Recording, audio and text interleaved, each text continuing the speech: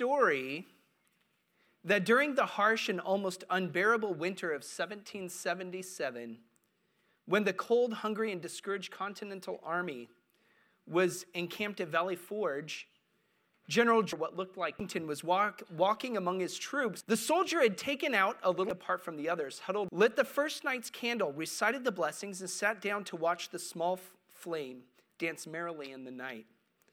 General Washington approached the soldier and asked him what he was doing. The soldier, startled, jumped up and exclaimed that to celebrate and explained that he was Jewish, commemorating the miraculous victory of the first night's centuries ago from the tyranny of a much better equipped and more powerful enemy who had sought to deny them their freedom. The soldier expressed his confidence that just as, with the help of God, the Jews of ancient times were ultimately victorious, so too they would be victorious in their just cause for freedom.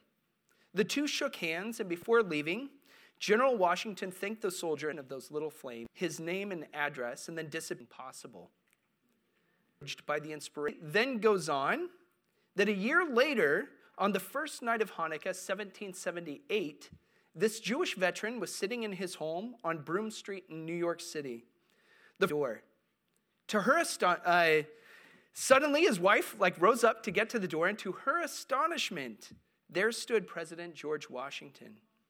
He greeted them and commented on the menorah that was in the window. And he said, "That flame and your remarkable words kindled a light and more words in dark and bitter night," he reminisced. "Spurred me on with new hope." And these words, President Washington placed on the table a gold medal upon which was engraved a Hanukkah menorah with one light burning, and upon the medal was inscribed, "As a sign of thanks for the light of your candle, George Washington." Over the years, people have tried to suggest different names for Captain Isaac Levy or Private Asher Pollock of the 2nd Rhode Island Battalion, all of whom, 1778, when in a meeting Washington had at the home of Michael Hart, a Jewish merchant in Easton, Pennsylvania, which Hart's daughter recorded in her diary, that Washington described his meeting with this Jewish soldier. Many, of course, have argued that since aspects of this story cannot completely be verified, what is definitely true is that General Washington's Continental Army arrived at Valley Forge that December in 1777. His army was on the brink of collapse, and many feared the American Revolution was over. Many people criticized Washington on his choice to camp at Valley Forge, and his troops were struggling to build enough shelter. If you've never read up on the American Revolution, I encourage you to do so. And David McCullough's 1776, which reads like a novel. It's amazing and riveting. It doesn't read like history, even though it's so well researched. You'd realize that we barely won that war. Things only, and the people were ready to give up. One can only imagine what was going through General Washington's mind as he walked among his troops that night. He desperately needed a little hope and a little inspiration to overcome the storm that was festering against them. Tomorrow, Hanukkah, we know, means dedication. This is why many Christian or English translations of the Bible say the Feast of Dedication, right? And a lot of people read that, the Feast of Dedication, and don't connect it to Hanukkah, right? Hanukkah, and exactly, John 10, which we'll read in just a moment. The Hanukkah and its associated stories are first recorded in the apocryphal books of Maccabees. Hanukkah recalls the triumphant events of the Maccabees and the rededication of the temple in Jerusalem following its desecration by the festival of Hanukkah recalls two primary miracles. What are the miracles? The two? What's one? Any order? Whatever. Okay, the miracle of oil. What's the other one? That we won, exactly, right? That a small, untrained of the Syrian army that was vastly outstanding is that according to the oldest traditions of Hanukkah, the ones recorded in the books of Maccabees, the heroic acts of the Maccabees and the rededication of the temple are the primary emphasis of this story. Interestingly, the miracle of oil does not actually appear in the books of Maccabees. I know I was in college when the first reference to the miracle of oil is found in the Talmud centuries later. Doesn't mean it's not true, it's just mean that's the first recording of it. The Talmud states that the forces of Antiochus were driven from the temple and that only a single container of ritual olive oil used to light the menorah was found, which still contained the official unbroken seal of the Kohen Gadol, the high priest. There was only enough oil for one day in order to create miraculously burned in the temple, or burning continuously. The Gospels record that Yeshua himself observed Hanukkah, as we mentioned a moment ago.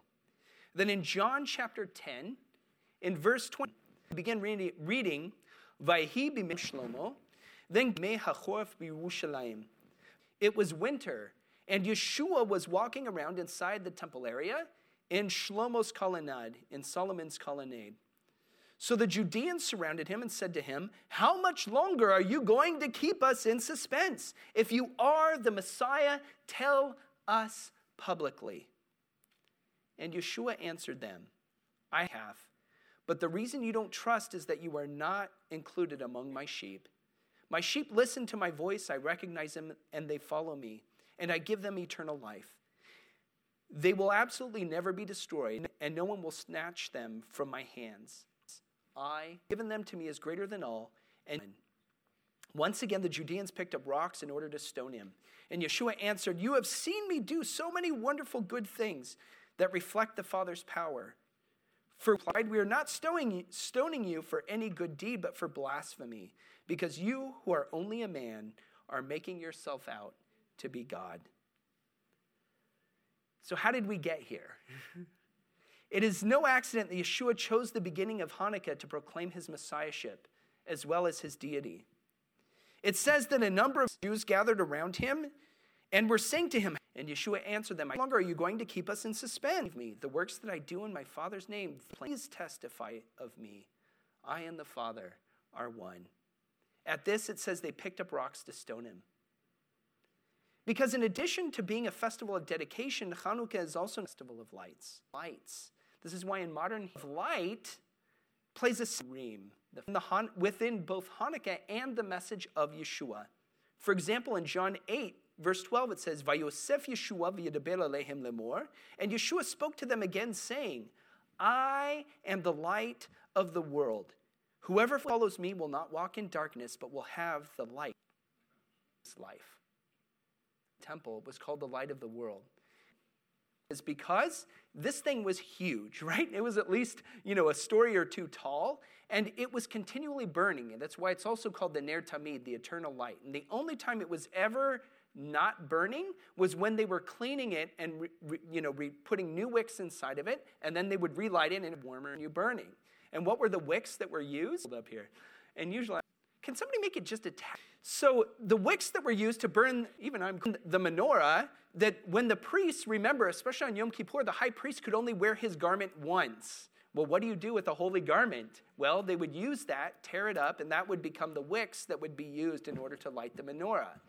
So this thing was placed in the courtyard of the temple, and the temple at the time, you have to understand that Herod's temple, but it was considered a place that you needed to see before you die, right? It was one of the ancient wonders of the world.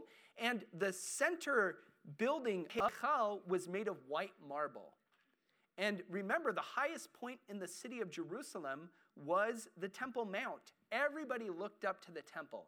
And so when you had this huge menorah that was like really, really tall, and when it shone bright, a huge menorah that is a couple stories tall, how much light that would emit.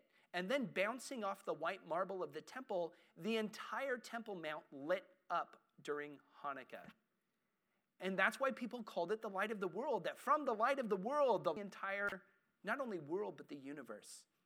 And now Yeshua says, I'm the light of the world.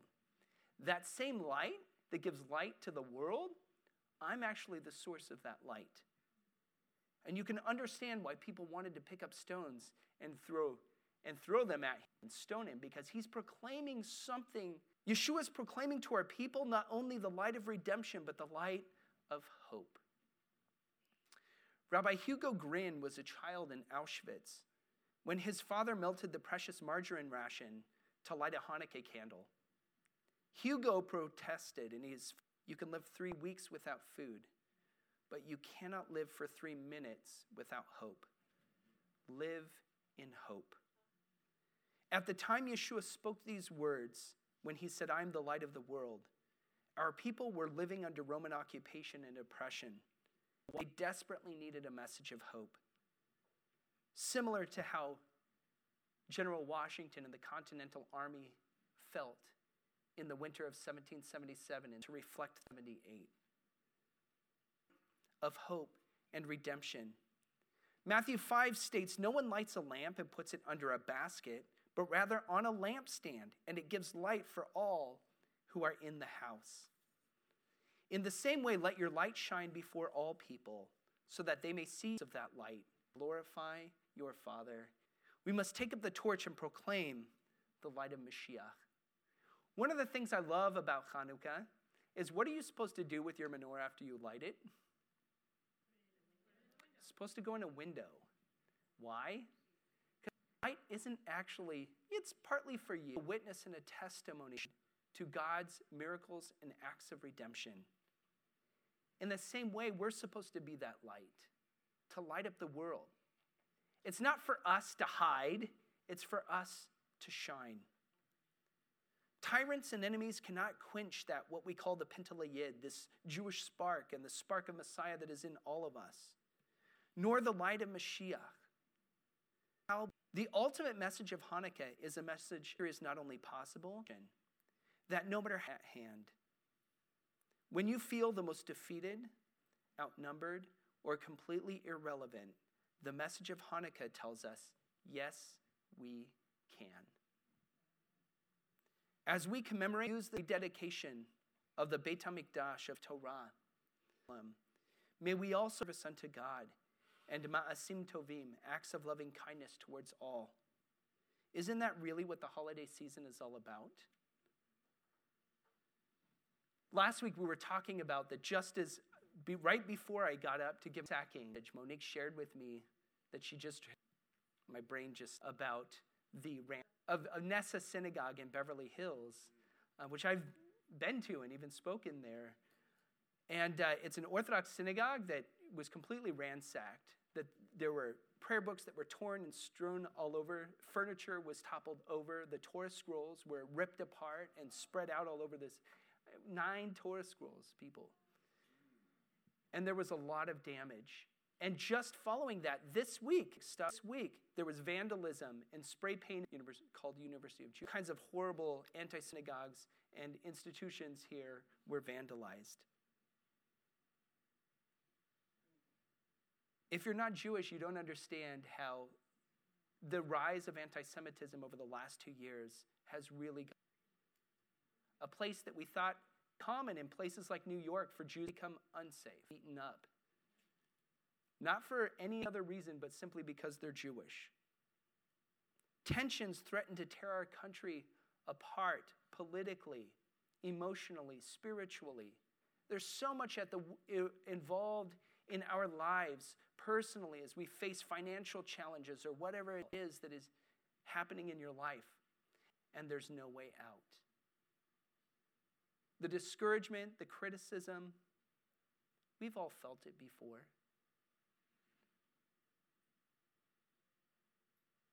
Once stood, yet we have an opportunity to shine. Since the days of the Maccabees, then the menorah observed the 8 days of Hanukkah. Because Hanukkah is indeed a festival of light. It recalls not only our redemption from tyranny and oppression, but it is also a story of hope, of redemption and covenant faithfulness. So too, we are able to overcome the forces in life that work against us. We have to always, always, always remember what Paul encouraged us in Romans 8:37, that we are more than conquerors through him who loved us. Tomorrow night is the first night of Hanukkah. So as you light the first candle, as we increase the light through each of the 8 nights, so too I pray that the light of Messiah within you would also multiply over the course of these next 8 days. And joining us tomorrow night, and please join us here tomorrow night, at the synagogue for our congregational Hanukkah celebration. As we begin celebrating Hanukkah and continue through these coming days, may each one of us experience the tremendous light of a joyous season. Happy Hanukkah and Shabbat Shalom. Avinu, our Father, I pray that we would really days of Hanukkah. That for those who are feeling discouraged, demoralized, criticized, faced like you're up against a wall, whether emotionally, financially, whatever it is, that I pray for a light of Mashiach would break through the darkness. That the light of this joyous holiday season would burn bright within us, and that the light of Mashiach would glow so brightly through each and every one of us that it would light up the world around us. God, we thank you that so many are willing to look back even in our own lives, that we would see your hand at work. It's difficult during those hard times to ask God, able to look back, he was right there the whole time, even when we didn't feel it. God, help us to trust in you, especially when our feelings are deceiving. Help us not to rely. May this Hanukkah truly be a light in a dark time. A light in the world, the light of Mashiach. May your presence and your spirit go forth this time and this season. We pray all of this in the name of Yeshua. Amen. So please rise with me as we turn in our prayer books to page 85 for the Elenu is doing.